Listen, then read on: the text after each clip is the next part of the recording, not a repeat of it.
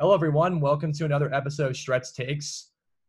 It's episode 9 of season 2, and I'm honored here to be with two very close friends of mine, Maggie Shipley and Liv Pakla, from just great, knowledgeable people in basketball and former athletes and current athletes around, and just great people to talk to. So we're here to talk a little bit about some WNBA stuff, the NBA bubble, and just some interesting stuff also what athletes should be doing during quarantine as well.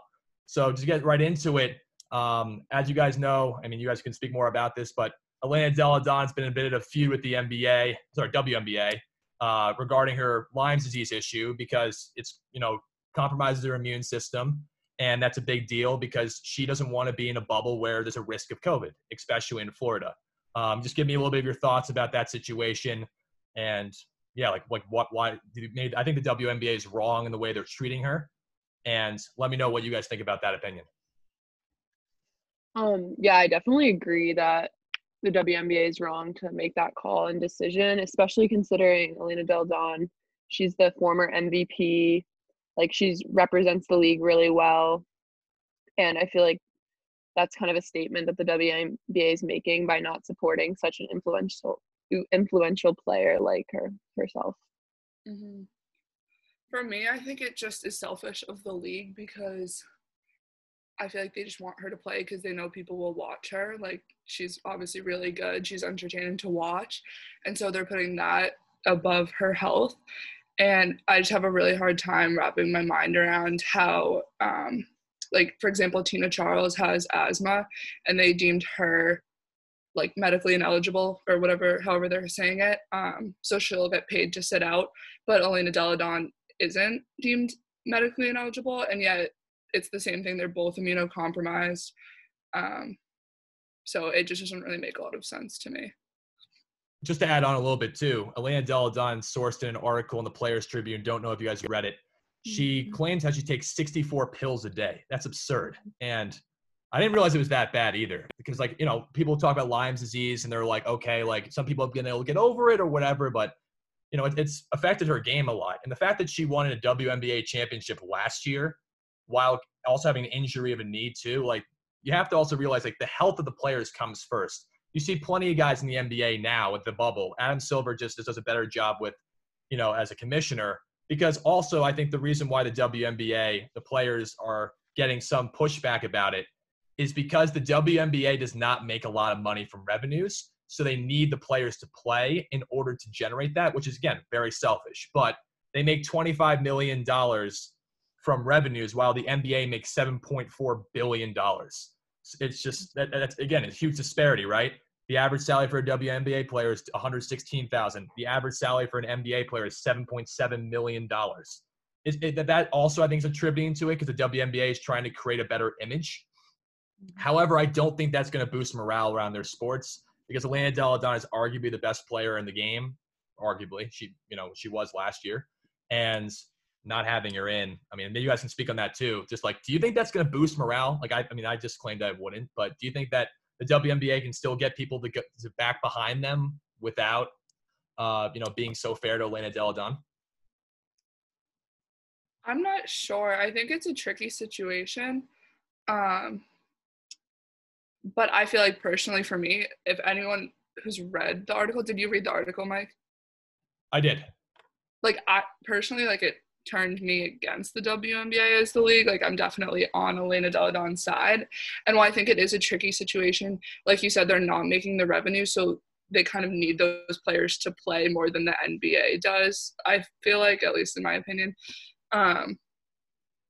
But, like, if she's taking 64 pills just to play in normal situations, like, under completely normal circumstances, what makes anyone think it's okay that she can play under such like severe circumstances, still taking 64 pills, and she had back surgery that she's recovering from? Like, I just don't really understand the need to play basketball right now, if I'm being completely honest, but that's kind of a different direction. I also think her not playing is not going to affect like the views or anything like that. Like, WNBA fans watch the WNBA for the players. Like, they have that like kind of intimate following because it's so small with the players. Like if you've ever been to a game, you're sitting front row. Like it's very like those loyal fans are gonna watch it. And like there's other players like yes, last season what the Mystics did, ODC, was like really amazing, obviously, but like there's all those amazing players like Diana Taurasi or Sue Bird that are gonna keep those views coming in. Yeah, no, again, I agree with that. I think it's just the problem with the WNBA, and I spoke about this on a past podcast that I did with teammates of yours, is just the problem with the fact that they can't market well enough to their fan base because of the money issues they have. I reported how like a lot of the teams aren't profitable because of the money issues they're having. And again, I agree with you in that sense of that there is such an intimate relationship with the players that there might not be a huge view disparity or difference. The one thing I'll push back though on is just that if you don't have Elena Delle Donne or Tina Charles in the game, those are just like two iconic players for people who actually know the WNBA. Like again, I'm not like as big a viewer as some other people, but those players at least I know for a fact because Elena Delle Donne was just incredible at Delaware. She's been incredible in the WNBA, that kind of stuff. But shifting to a different topic, obviously you guys follow the NBA as well. So just the situations within the bubble. So interesting enough, like there's been a lot of interesting videos I've seen on YouTube, ESPN, all that kind of stuff. The bubble life isn't ideal, but do you guys still have a lot of excitement for what the NBA could be like when it starts July 30th? Or do you think the bubble circumstance is making it more unwatchable? Personally, I'm excited for whatever they put out there. I mean, I have no expectations really, but I'm just excited to see some form of basketball, and I'm a big NBA fan, so I'm looking forward to it. Yeah, I think it'll just be interesting to see how it all plays out because it's something that's never happened before, So no one knows how this is going to go, so it'll be interesting to see. Yeah, it's like history. I mean, I think if it's a terrible fail or something, like it's still like we're watching it. It'll be interesting. And they're trying to do something that no other league is attempting to do. What do you guys think of the anonymous snitch line that's been developed there? So have you guys read into that? The fact that you can just snitch on a player for not following the rules. Tell me a little bit about what you guys think about that. Would you be a type of player that would snitch on someone in that situation anonymously? I personally wouldn't, but you guys can go into what you guys think. That's tough. I don't know. I mean, they're also like adults. It's kind of confusing. It's not like they're college players where like they're not being paid or something. So it's kind of that fun. The snitching, I don't know. That's a tough one. Mm-hmm. I agree. Yeah, I mean, it's also just a fact that Dwight Howard got on the anonymous snitch line the other day, and it's because he wasn't. I didn't see that. Yeah. Oh, okay. Yeah, no, it's just like it's from my perspective, it's like you should follow the rules, but it's also if you're on campus and you're just not wearing a mask, it's like you're in a pretty safe situation in the bubble, right? The only thing that gets problematic is people leaving campus and coming back, right? Because Florida's a hotbed, and that's a little bit of a problem there. I guess that the last thing I wanted to touch upon within the NBA is, I guess, what teams are you guys rooting for? Oh, I guess Maggie's answer is pretty easy. DC, that makes sense. But what are you guys looking? I guess which teams are you excited to watch? And who do you guys ultimately see as the front runners to win a championship this year? Oh God, I don't know. You can't ask. Yeah, you cannot put us on the spot like that. All right, what's teams do you think could be favorites? Here we go. Easier question. Well, I actually just think it's kind of really open, honestly. It's really an interesting situation because everyone's thrown out of there. You kind of get this fresh season, and it doesn't matter what you're going in seeded at. Anything can happen. We don't know how the teams are training. Who's maybe goofing off more in the bubble or whatever, and maybe I don't. There's probably a lot of team chemistry. We'll see. It'll be really interesting. Yeah, I've been enjoying seeing the Instagrams and stuff from inside the bubble. They posted a couple here and there. It's been funny, the Twitter threads being oh, these girls are getting invited into the bubble. like coming and going. Like it's like, oh gosh, like what's really going on down there? Yeah, I mean, I think to answer to, piggyback on that too, it's just, it's an interesting just whole situation. How are you going to keep everything contained?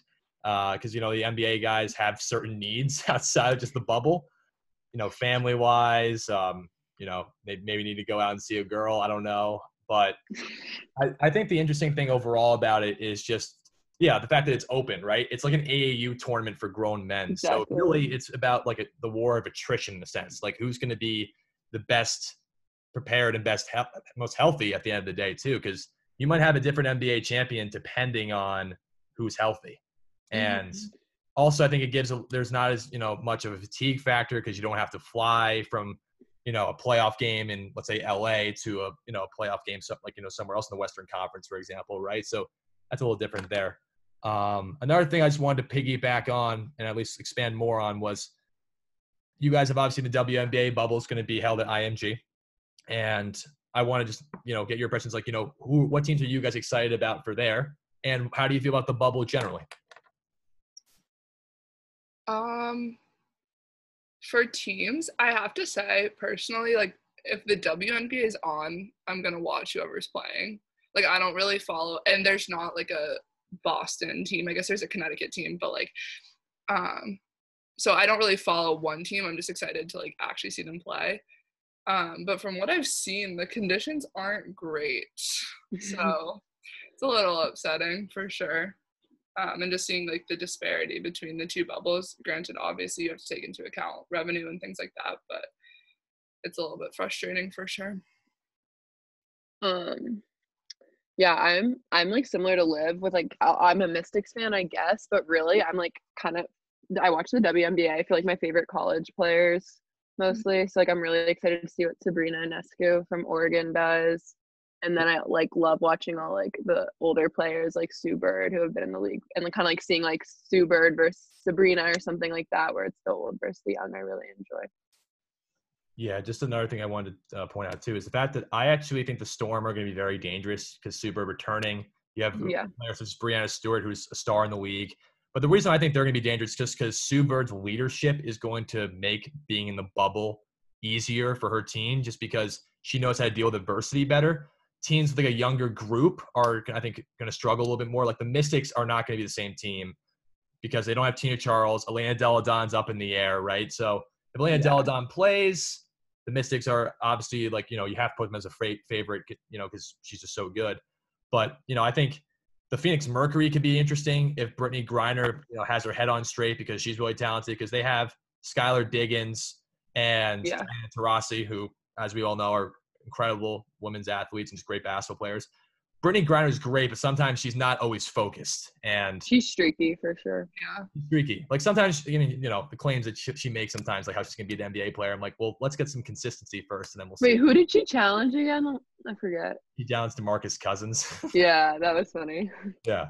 But, I mean, I think the last thing that we can just, move over to is what do you think, athletes can be doing besides, trying to work out during this quarantine? Like, like what other interests, have you guys picked up, if any, that you think that, people can do during quarantine till there's a vaccine, obviously?